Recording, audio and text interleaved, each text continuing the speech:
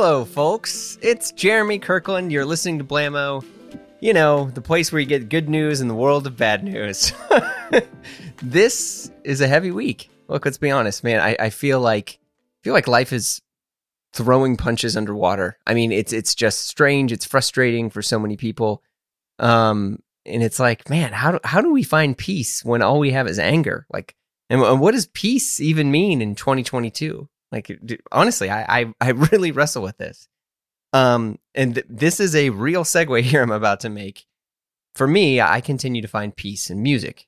Music has been pushing and shaping culture for as long as I can remember, and obviously way before I existed. From, you know, the beauty of blues, of like the Library of Congress recordings of Mississippi John Hurt, to Bob Dylan. I mean, and everyone, right? Like, musicians are icons. They're political icons. They're fashion icons. But there are therapists. They're making these one-way conversations with their music that turn into two-way battle cries. Someone who has shaped my love of music and a musician I put on to help me process life is my guest this week. For real, Andrew Bird. His music is rich, it's challenging, it's peaceful and meditative. He's released 16 studio albums, which I actually had to double check as I was writing this down. I was like, holy cow. But in many ways, he's been the soundtrack of my entire life. We chat his recent album, Inside Problems, his sleep routine, going full David Bowie, entering the acting world in Fargo, and his fashion progression from Buster Brown to Bohemian. And last but not least, finally turning to the well-tailored basics of the high fashion world. This was a great interview, and we go all over the map, and I was so glad that I got to chat with him. Why don't we jump in? Let's go. Mr. Andrew Bird, it's a pleasure to have you on the show. Pleasure to be here. It's a huge pleasure to chat with you. So I listened to the album. Mm-hmm. It's excellent. I will say you set the bar pretty high from Finest Work. I mean, and it's incredible. But like, you know, to just jump right into this thing, and I'll say this because a lot of people can already, you know, you've done pods before, you've done interviews before. Mm. You know, we don't need to establish like, oh, you're from Chicago and you've been playing since you were, you know, little. What was the recording process like for this album? Because I mean, the big thing is, from what I had read, you guys recorded and made this entire record in person. Yeah, for sure.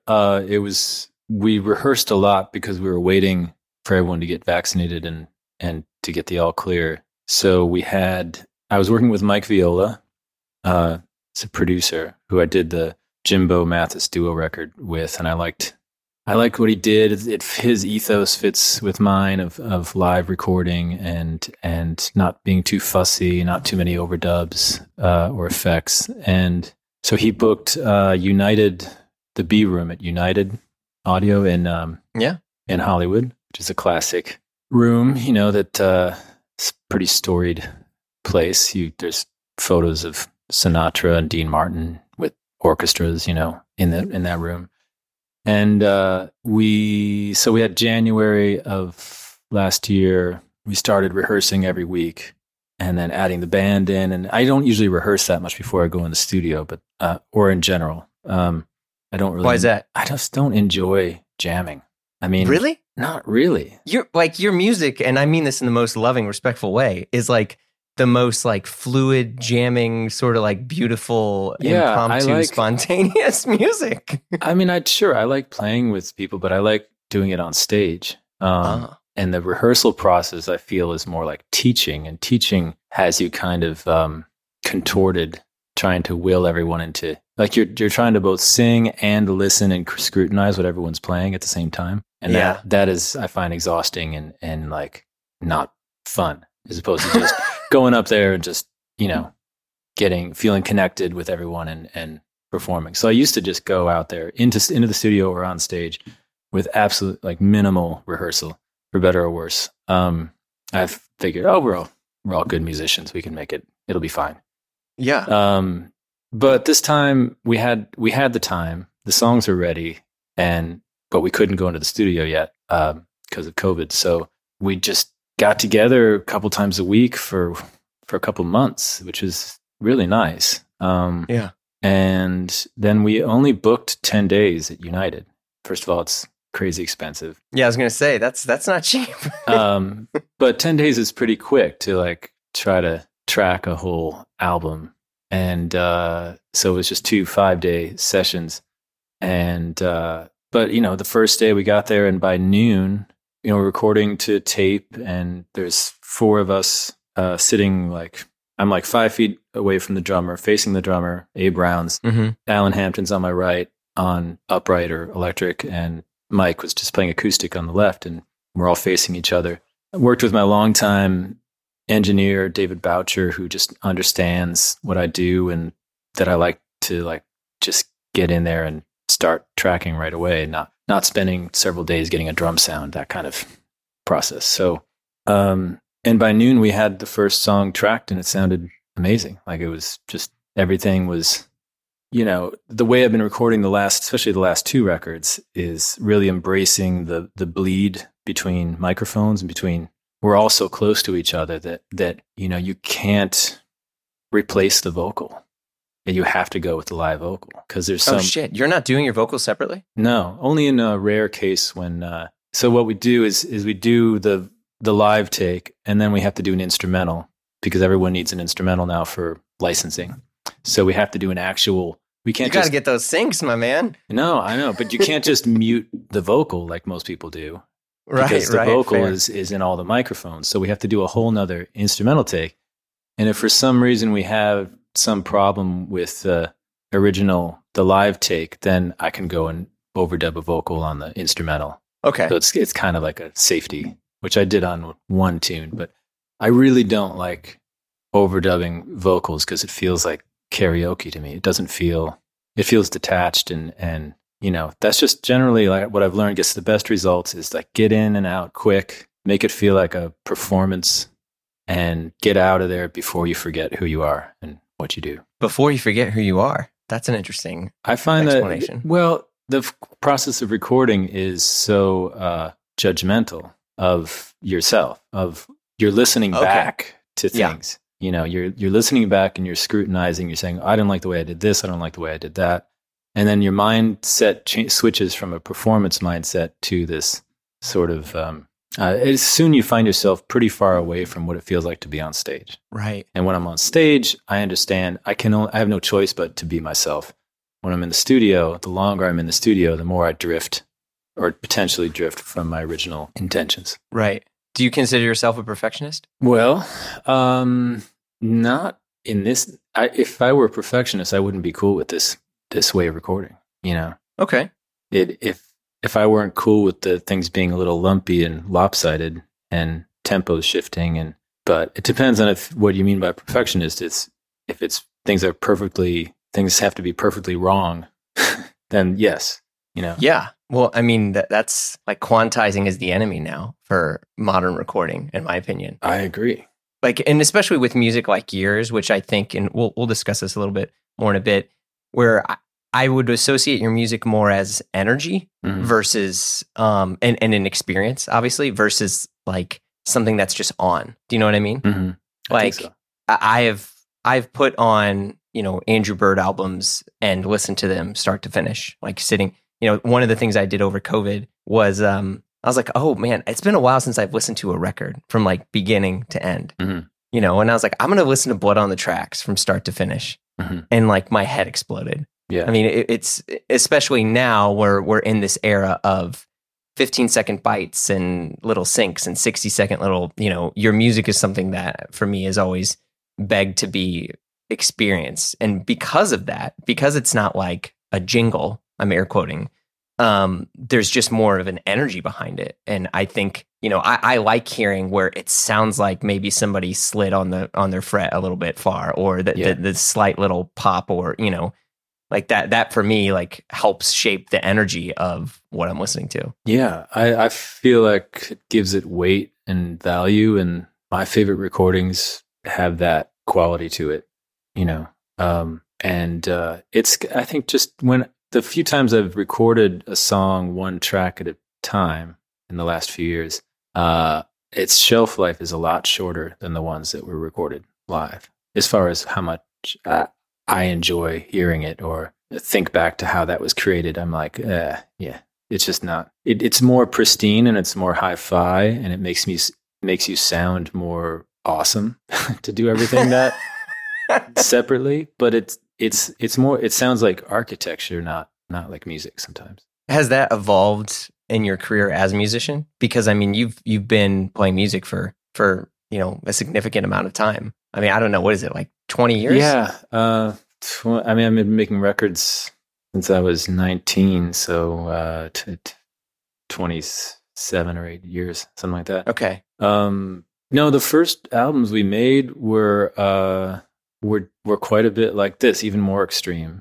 As far as this is like Bowl of Fire stuff. Yeah, though, right? So that was like, the bass player was standing on a coffee table to get the F holes closer to the RCA 44 ribbon mic that we're all around and trying to mix the album by where we are around one microphone. So that was extreme, but those records are totally impossible to replicate, Isn't that great? Yeah. I mean, that's a cool thing. And then, as I got in the middle area of from like Swimming Hour to Mysterious Production of Eggs, I was getting more into production and layering and, more complex arrangements. With, to me, varying degrees of success. I learned a lot from those days. But I listen to like Mysterious Production of Eggs now, and I'm like, it sounds so mild. That's a masterpiece. Are you kidding me? But I mean, as far as like a visceral performance, it's not exactly. It's pretty. The vocals are pretty head voice and subdued. I'm not knocking it. I'm just saying it's like, hey, it's your album. Yeah, there was it's my memories, but it's your album. That's fine. There was a lot of redos and suffer. There's a lot of suffering went into creating that. I scrapped the whole album twice, mixed but that was a lot of time in the studio, and I was definitely tuning my voice and all my instruments to what was sounding good coming back through the speakers, not through what was true to what I am on stage. You went full Lindsey Buckingham. In what sense? And acts in the album twice. Oh yeah. I mean, totally mixed, ready to master. Nope, that's not it. In the garbage. And wait, what label were you on at this time? Were they like, are you kidding? I was on, that record was on Righteous Babe, but I think I was making it before I was on Righteous Babe. So yeah, I've always just self-financed all my albums. So no one's like saying, where's the album? Yeah, I imagine that served you quite well, especially in regards to publishing and. Yeah, I know. That's been good. And also just not, A&R guys saying, I don't hear a single, that I haven't had too many of those conversations, thankfully. Yeah. One of the things I wanted to call out I've been a fan of you, but also, as I was doing some additional research for this chat, like many musicians, you jumped on social media during like the COVID era. I mean, now you had presence on it before, but you were doing these like sort of live impromptu songs, which were beautiful. But the biggest thing that blew my mind is, one, a lot of musicians were doing this, but I don't think anyone had the comments and the affinity for you. I mean, it was mind blowing. Like, this is an example, and this is just stuff like I had scraped from reading, you playing a song. Your music heals my soul. Your music has warmed and soothed my soul for over 15 years. Thank you. 2 different comments. Your versions of the song always make me tear up. Keep getting a handle on this one for as long as you like. You're an inspiration. I can go, like, I have 20 of these. Right. Like, why do you feel that people like have such a deep connection? Like, this is very emotional. I don't know if I'm the one to answer that, but as far as like the social media goes, I'm generally been arm's length about it. But the few things I've done, like the live from the Great Room thing, where we were just using Facebook Live as like a broadcast signal for a TV show in my living room. The pandemic, I've always thought that I'm just going to use it to do what I know how to do, because it's like useful to people. This is what I have to offer. I'm not gonna show you what I had for breakfast, or like, I would actually love to know what you had for breakfast, but that's okay. yeah, but it's like, this is the thing that I know how to do that I think might be interesting to people, and to get up in the morning and have your coffee and then just go out and very unfussily record a song kind of kept me sane during that time, because it wasn't quite scratching the itch that I was used to of performing and touring, but it was it was something, and it's kind of nice to do it after breakfast instead of at rock time. So and feel like you'd done something that on that blank slate of a day, when you're just on lockdown. So, and I feel like, to just use your musicianship on a daily basis and have an outlet for it is a nice thing. There's messed up things about it. Like, first of all, you're looking at your own image as you're performing, with your video on the reverse image. That's weird, but a little bit. Yeah, for sure. Yeah, you don't have the audience vibing with you. It's, but ultimately I was able to I was able to use it for good rather than evil. I mean, because that's the thing. Look, a lot of people were jumping on and doing live shows. Mm-hmm. But I mean, just it feels like people that listen to you have such a deeper emotional connection to you. And that, and based on these comments and other things and people I know, and like, have you been confronted with that before by, someone after a show where someone is like telling you what a song means to them, and you're like, dude, I was really heavy. Chips. It's really heavy. Like, your song got me through cancer, or your music got me through this, and or I almost killed myself, and then I, rebuilt my life, and your music helped me do that. It's like, that's it's a little hard to know what to say in the moment to those kind of things, but it certainly it helps when you're running on fumes and wondering what you're doing, and it certainly helps to hear that stuff. Yeah, I mean, because I assume you probably don't think everything you're writing is this form of divine inspiration, but it sounds like to many people this is like a heavy part of their life, and a very deep emotional connection too. Yeah, it's funny, like, when people talk about the last decade or more of like music being increasingly devalued as a commodity, and you feel that in Hollywood too. It's like, it's pretty that world lets you know pretty clearly that it's not worth that much sometimes. Very diplomatic way to communicate on the open market, on the commodities market of ideas and things that you can quantify. But my point is, I don't know how many people say, that such and such actor's performance in this TV show like got them through cancer or something. Maybe they do, but I don't know. It's so it means it connects with people on a deeper level, perhaps for the very reason that it is hard to quantify. Yeah. I mean, especially because depending on, it's passive and active engagement, right? Like, it's driving in the car with, memories associated by all of that stuff, or it's, sitting and listening to it, or being at a show. I mean, generally that doesn't seem to happen very often with actors. Like, they don't go and perform a movie. Right. And you don't have it on. I mean, maybe some people, like for The Office, where they just turn it on and they fall asleep. Right. But I don't know. Yeah, it's fascinating. But I think with you, especially because of your tenure, where like people like my age, I'm 36, almost 37, and I remember Mysterious Production of Eggs. I remember, all these other, like, seeing you on tour multiple times, and like where I was at that time also shaped how I heard these songs. Sure.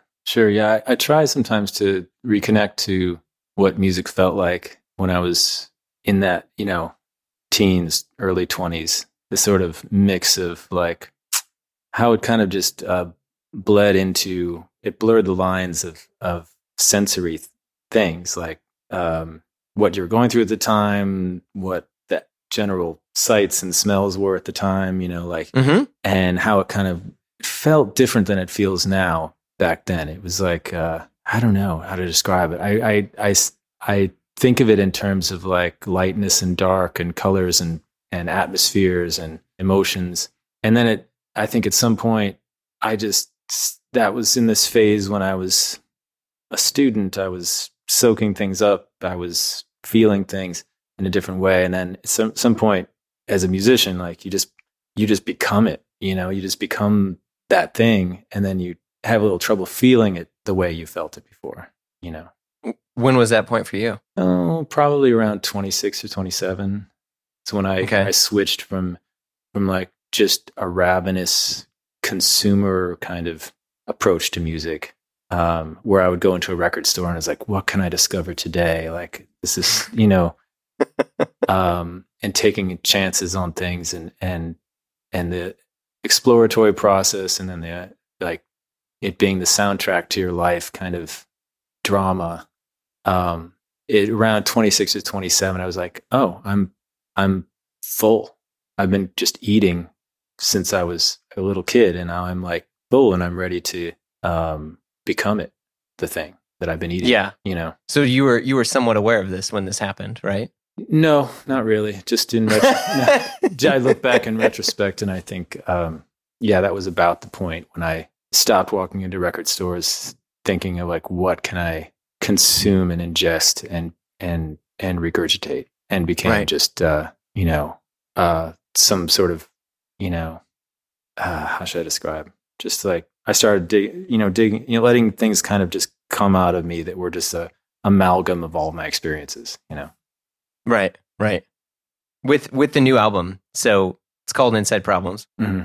And the biggest thing is like, and especially some of the other stuff I'd read, is people are talking about your obsessive middle of the night thoughts. Yeah. Are you, do you consider yourself a night owl? No, this is just insomnia. That's a real thing. Pure Holy and shit, simple. okay. Yeah, no, this is just like lying there. I mean, most of this album was written in a horizontal, nocturnal state.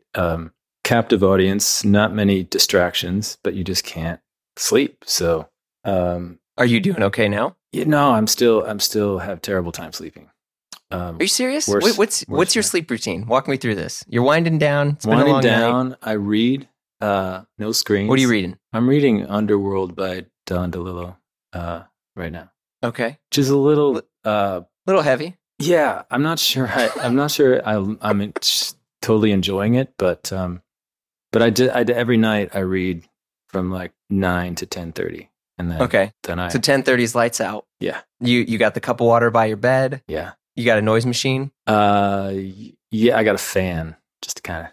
That's okay. Yeah, and then around 2 in the morning, I'm just up from 2 to 4 or something, just lying there trying to sleep, trying to breathe, to meditate. But when I've got songs going, I can always just kind of pull them out and play the melody back in my head, and let the chatter that's going on in my head be directed towards the process of finding the right words to fit the melody. And that usually, during this whole last 2 or 3 years, that was kind of my meditation of sorts. It helped me at least put those inner demons to work, towards something useful. Because it's like, and when you really have bad insomnia, you're like, oh my God, this is like total waste of time. I'm just lying here. I'm not going to get up, and might as well, like, how can I turn this into something useful? There's a little bit more of the onion to peel here, in the sense that, like, you use the phrase waste of time. Like, do you feel that if you're not being productive, you're not accomplishing something? No, but when you get in that nocturnal state, things get really negative really quick and get kind of spiral pretty quick. And something about that time of night doesn't lead to good thoughts. So does the music have like redemptive qualities then for you? For sure. It's just a magnet for, I don't know if magnet is the right word. It's just like it's definitely focuses my thoughts in the right direction and pulls me out of that tailspin. What's your family think about this? Are they just like, Dad's doing his thing again? Yeah, they get a little annoyed by my nocturnal habits. Yeah. Mhm. Yeah, I wrestled a little bit with insomnia stuff, and most of it had to do with the current state of the world. I mean that wasn't that great, especially Yeah. when in the pandemic. I mean, do you remember? Were you like sanitizing your groceries? Oh, Like, yeah. were you leaving your boxes out there? Weren't we all? I mean, yeah. Yeah, I mean, I was. Looking back, it's like the virus is like hundreds of times more contagious than it was back then, and Right.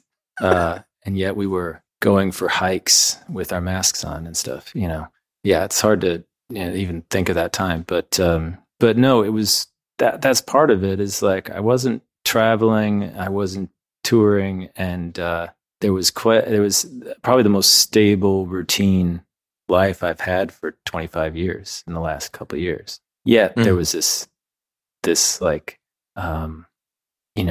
menace outside our doors, in the middle of the night, and lots of time to wrestle with our internal voices. So yeah, we had a COVID move. I was living in New York for the past 16 some odd years, but now I definitely feel the suffering of like not being connected to like the energy of New York at all times. Even the things that are annoying and shitty, like public transit or $9 strawberries, or I mean just like stupid things like that. But aren't those things just distractions? I mean, when I lived in New York, I found it kind of hard to work and hard to write because there's always, literally and figuratively, like the neon sign says "come in here," and like everywhere you go, it's like there's that energy that people speak of. I see as like an obstacle. But you were in New York for a long time, right?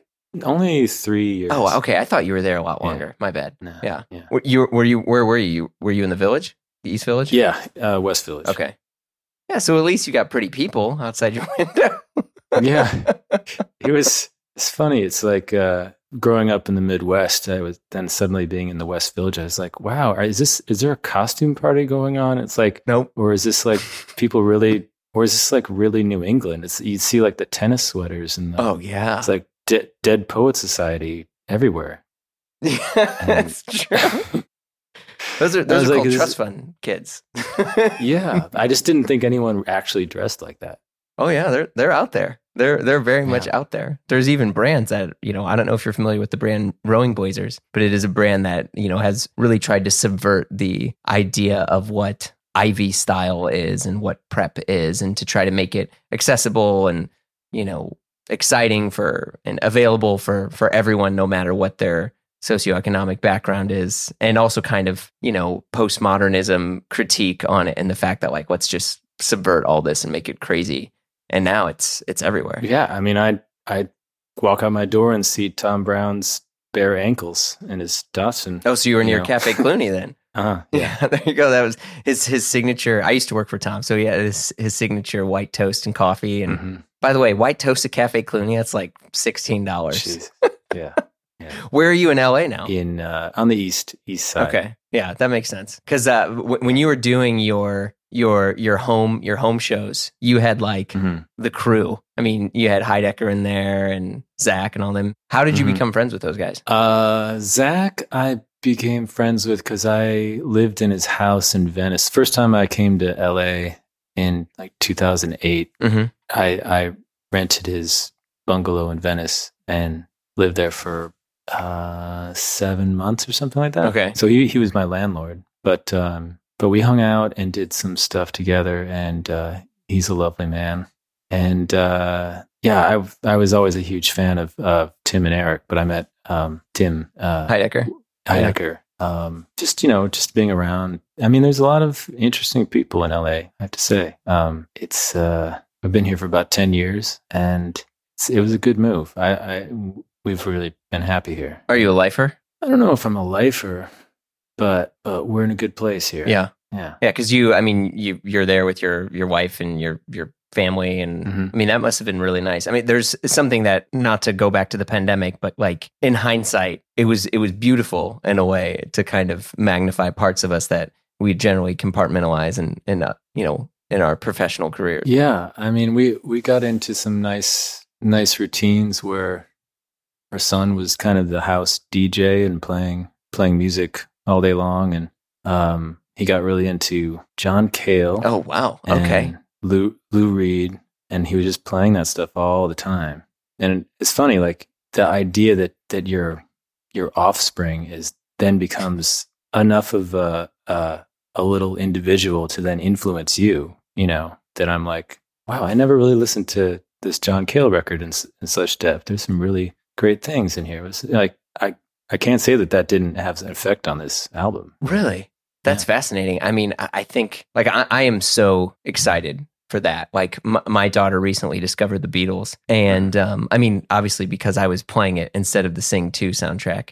Right. And she heard Bungalow Bill, and I was like, the White Album is like a kid's album. I mean, there's some dark stuff in there, don't get me wrong. But like Bungalow Bill and Rocky Raccoon. Yeah, Rocky Raccoon and Honey Pie and all this stuff. And she I'm not like a big radio guy, but one of my buddies who used to run Pitchfork was like, he's like, you should put on like Sirius XM radio in your car. It's great to just like have somebody else like kind of curate your music feed instead of an algorithm. And I'm like, okay. And so we were listening to the Beatles station, and the next song they played was Let It Be. And we're driving to her daycare, which is not too far from us. And she hears Let It Be, and she's like, what's this song called? I was like, it's called Let It Be. And she's like, what's it about? And I was like, and I'm like, shit, I don't know. I'm like, it's about, being happy. And so I like make up this thing. And she's like, oh, okay. And we get to the parking lot, and we're at like the solo, kind of like the breakdown part of this. And I'm getting ready to turn the car off. And she's like, Dad, wait, like, can we finish the song? She's like, can we finish it when you pick me up? And I'm like, do you want to finish it now? She was like, yeah. And so I like pulled her up in my lap, and we sat and we listened to the rest of this Let It Be song. And I looked over at her, and she was like getting emotional. And it was one of the most beautiful things that I've ever experienced in my life, is like, holy cow, I get to introduce music and to music that is important to me to my daughter. And like, it feels like she's really processing this, and she's 4. Yeah. Yeah, I don't understand why a lot of parents are like, my kids listen to, total crap and like top 40, and I was like, well, why did you let that happen? They're living it. They're you don't have to be like militant and oppressive of them to just put on the music you like. They're living in your universe, at least for the first 10 years. Sure. So it's your fault if they go astray. I mean, every time we'd go to like a birthday party, there was just the automatic, my son would get really mad. He's like, why do they automatically play this crappy music? What is it, like Baby Shark or something? Because they think it's what kids like. No, it's more like Ariana Grande or whatever. Sure. It's just Max Martin it's hits. Not necessarily. Yeah. And he would get more incensed about it than I would. I mean, but he's just, why do they think because they just think we're kids, and that's what we like. We like the lowest common denominator. Yeah. And anyway, but I guess I was like that a little bit. Sometimes the flip side is when you're younger and you do like certain types of music, you can be a little more militant or dogmatic about it, than what. Now I'm a lot more lax about that stuff. But I will say, anyway. The good thing that's happened more or less now is when you look at like the biggest kids movies, other than like Disney, Pixar stuff, right? Like Encanto, those songs slap. Like, I mean, We Don't Talk About Bruno is a freaking masterpiece. But like listening to, she saw Sing 2, and the main song is U2 from Joshua Tree. Like, still haven't found what I'm looking for, and she was like, what song? Like, this is incredible. And I'm like, let me show you the original song. And I played it for her, and she sat there and listened. We listened to Joshua Tree.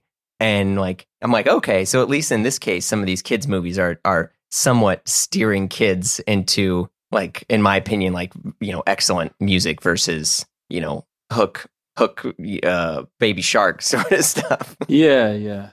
I mean, they're still kids, and they like fun tune. Like, he likes Do the Humpty Hump. And, just really appropriate stuff. But it's not like he's a total snob or anything. It's just, Is he aware of your music and you? I mean, he's there. I mean, they both get tired of listening to my songs around the house. And I don't blame them, because it's when you're trying to finish an album, you got to listen to stuff so many times. And they're like, Jesus Christ. And he's also like, this is another just wild thing that's maybe coming, is he plays guitar, and he's become like a John Fahey, like finger style guitar aficionado. Wow. And so he's constantly criticizing my guitar playing. Like he just turned 11, and he's like, I'm about to go on tour, and I'm like, wow, if he's at the show, I'm going to feel self-conscious because I can't play.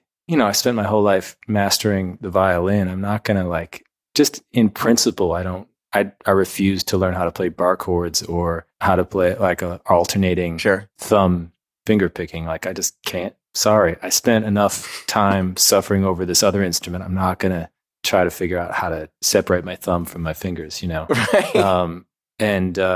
But it's fun. I'm legitimately self-conscious about my guitar playing. Oh man, that's incredible. So he'll be at the first show of this tour. So I'll be like, oh God, I'm playing for him. Now, what warms my heart is that he'll walk through the living room. He's commandeered all my guitars now. I don't even know what to play anymore, because he's all in these open tunings that I don't understand. Gad, what are you doing, man? Yeah. But he just walks through the living room and picks up the Martin and starts playing, some John Fahey tune, just for the sake of, not because it's practice time or anything, just because this is what he does and it makes him feel good. Right. But I don't go in there like, yeah, I have to really just stay in the other room and just, appreciate that's happening from afar. But, and that whatever he does in life, that he'll be able to come home from a hard day and pick up a guitar on the and sit on the couch for an hour and get some satisfaction from it. Yeah. Well, what an incredible gift you've given him. That's so fantastic. I don't know. I mean, I didn't really have to do that much. That's what makes it a gift. You just, it just happened. There you go. Yeah. Yeah. That's cool. On your acting career, because you're going full David Bowie here. Do you see yourself doing more stuff on screen? Yeah, I would like to. It's really challenging, and still kind of an unknown for me. It's still, I look at people's actors' performances and I'm like, how do you do that? I can learn my lines and try to act natural. And you were incredible in Fargo. I didn't even realize it was you until I was like, holy shit, that is Andrew Byrne. I felt like I did a passable job, but it was cool. It was fun. It was any project where I'm like, don't know what I'm doing, I love, Yeah. Anything that puts me in that state of can I do this or not? That's fun to me. Well, at least you got the homies around you who also have tons of acting experience you can hit up. Yeah, I did. I had a lot of time before Fargo started filming to freak out and go around and ask for advice. And no one gave me any satisfactory advice that put me at ease. Really? Everyone, I don't know, maybe they just keep their cards close to their chest or something. I don't know what it is. Or they're like, okay, he's trying to get into our territory, thinks it's going to be easy, and they don't want it to be easy or something. But no one gave me any nuts and bolts, except for Noel Hawley, the creator of the Fargo series. Oh yeah. He just said, look, you're a father. This character is a father that's worried about his kids. You'll be fine. And it's just it'll be really straightforward. It's you walk over to a window, look out the window, you say the line, and then you go over here and you put a bottle down and you turn off a light and you say the line. And it says it's really not much more complex. And that's what all the actors that I like, John C. Reilly, and I would ask about it because I was very freaked out about this, whether I would be able to.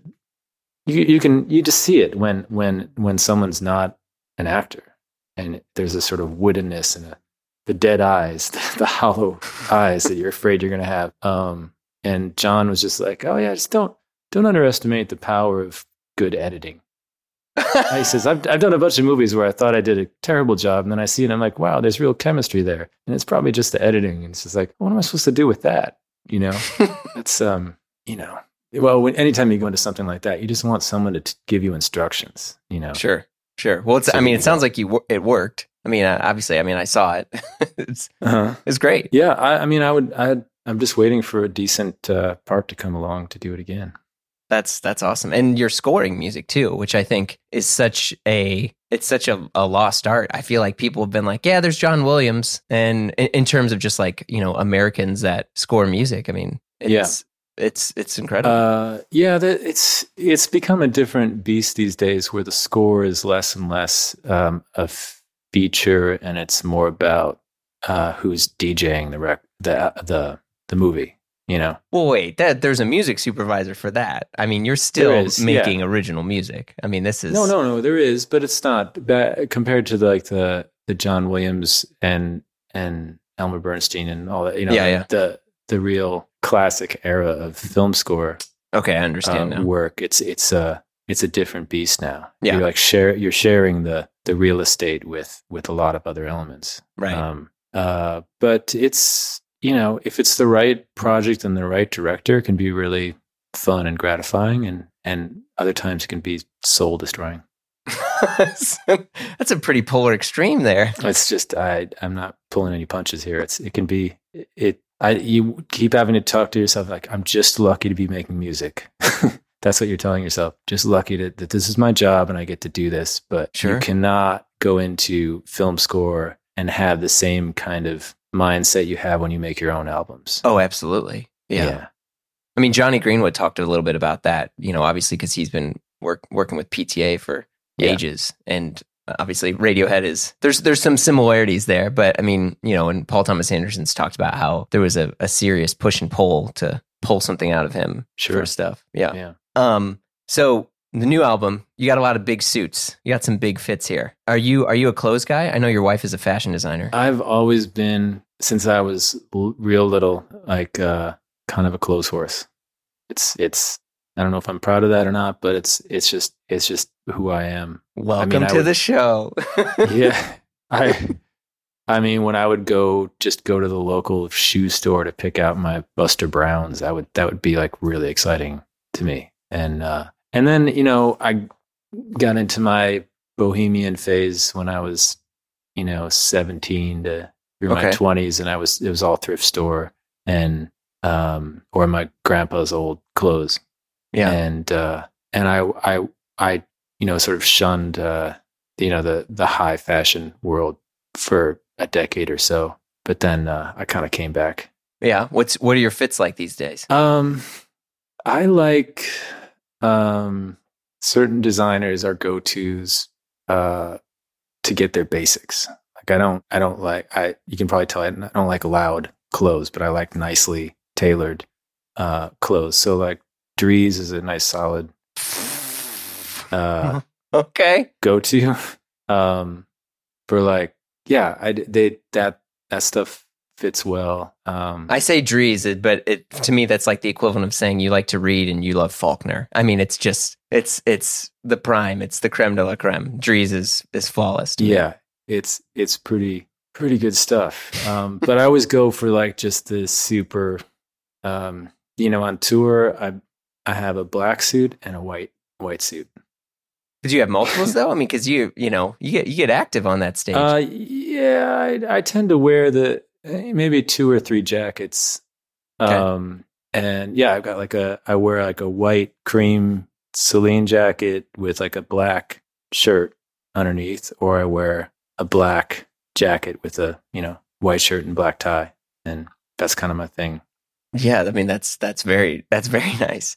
It's like for your day-to-day stuff though, do you care as much about that? I mean, what you're wearing right now looks incredible. The nice sort of soft shoulder sport coat there. It looks like a heavy denim coat. Yeah, I still wear like jackets, but I wear like unstructured jackets.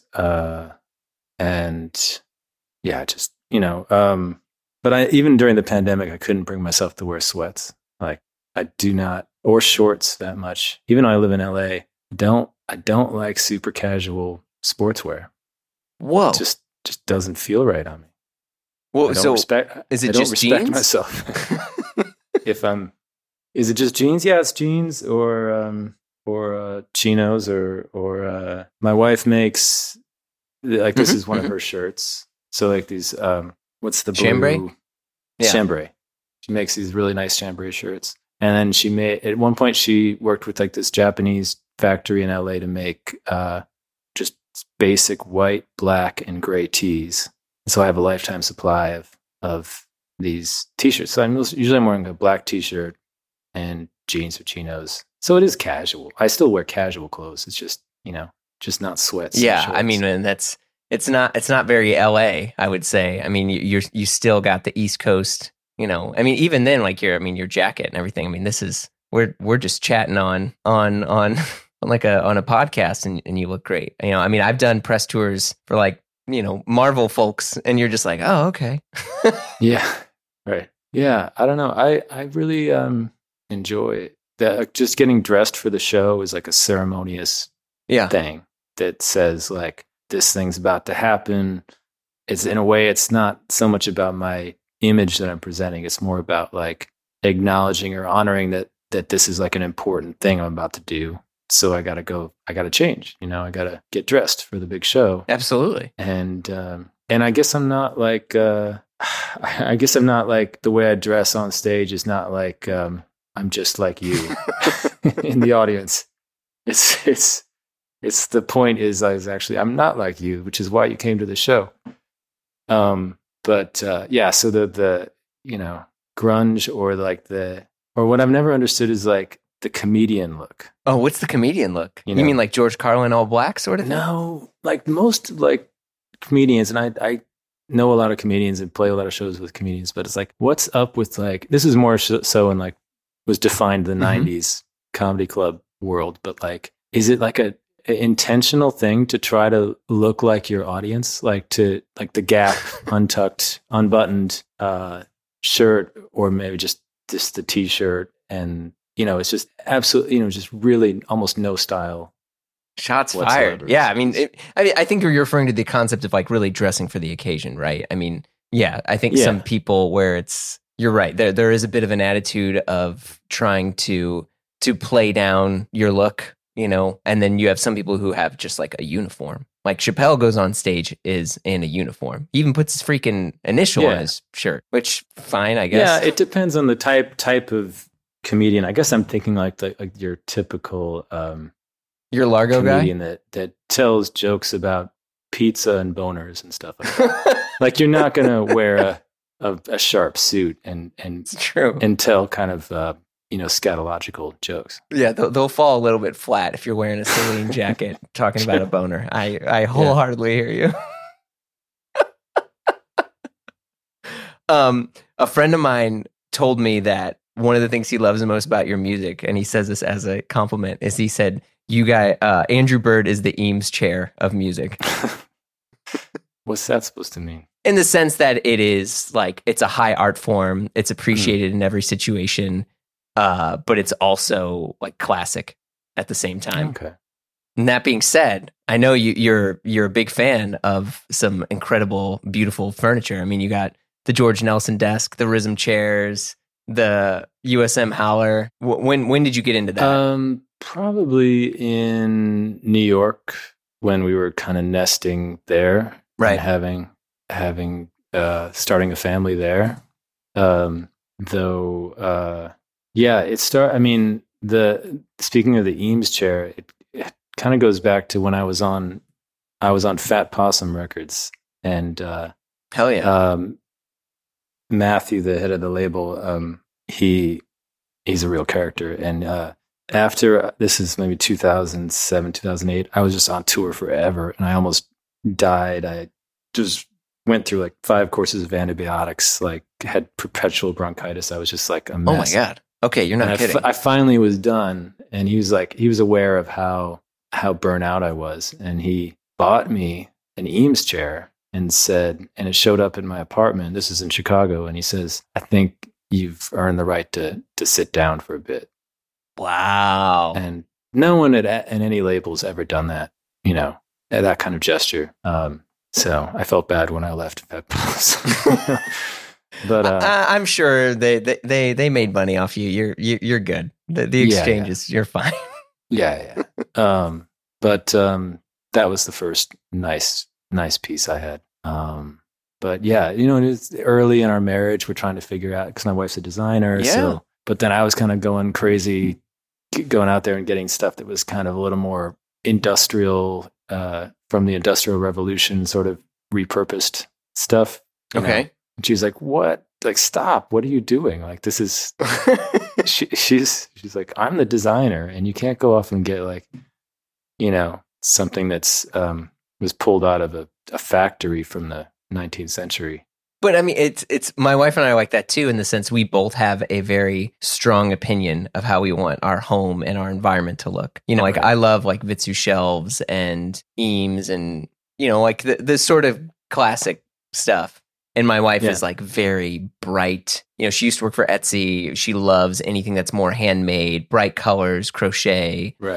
The joke of like put a bird on it is I think at one point she very much was into that idea. The letterpress drawer that's hanging on the wall sort of thing. Yeah, totally. Well, we clashed hard. I mean, I think we found a good common ground now, but yeah. Uh-huh.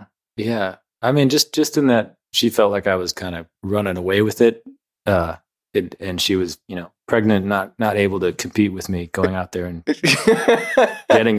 furnishing our apartment. So she like panicked a little bit, but right. We're good. Now we're pretty much on the same page. Yeah, I mean, at least the stuff that you were getting is all like MoMA like stuff. They're all classic pieces. That's it's good stuff to invest in. Yeah.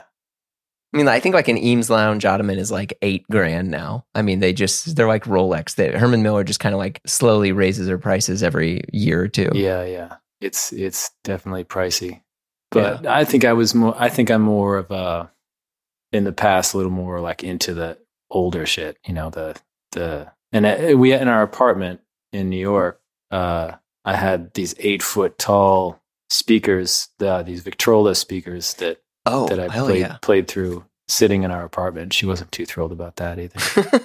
It's like, she's into things that are a little more neutral. That was definitely like not neutral. Yeah, she wants the wall mounted Sonos or something like that. Not even, no.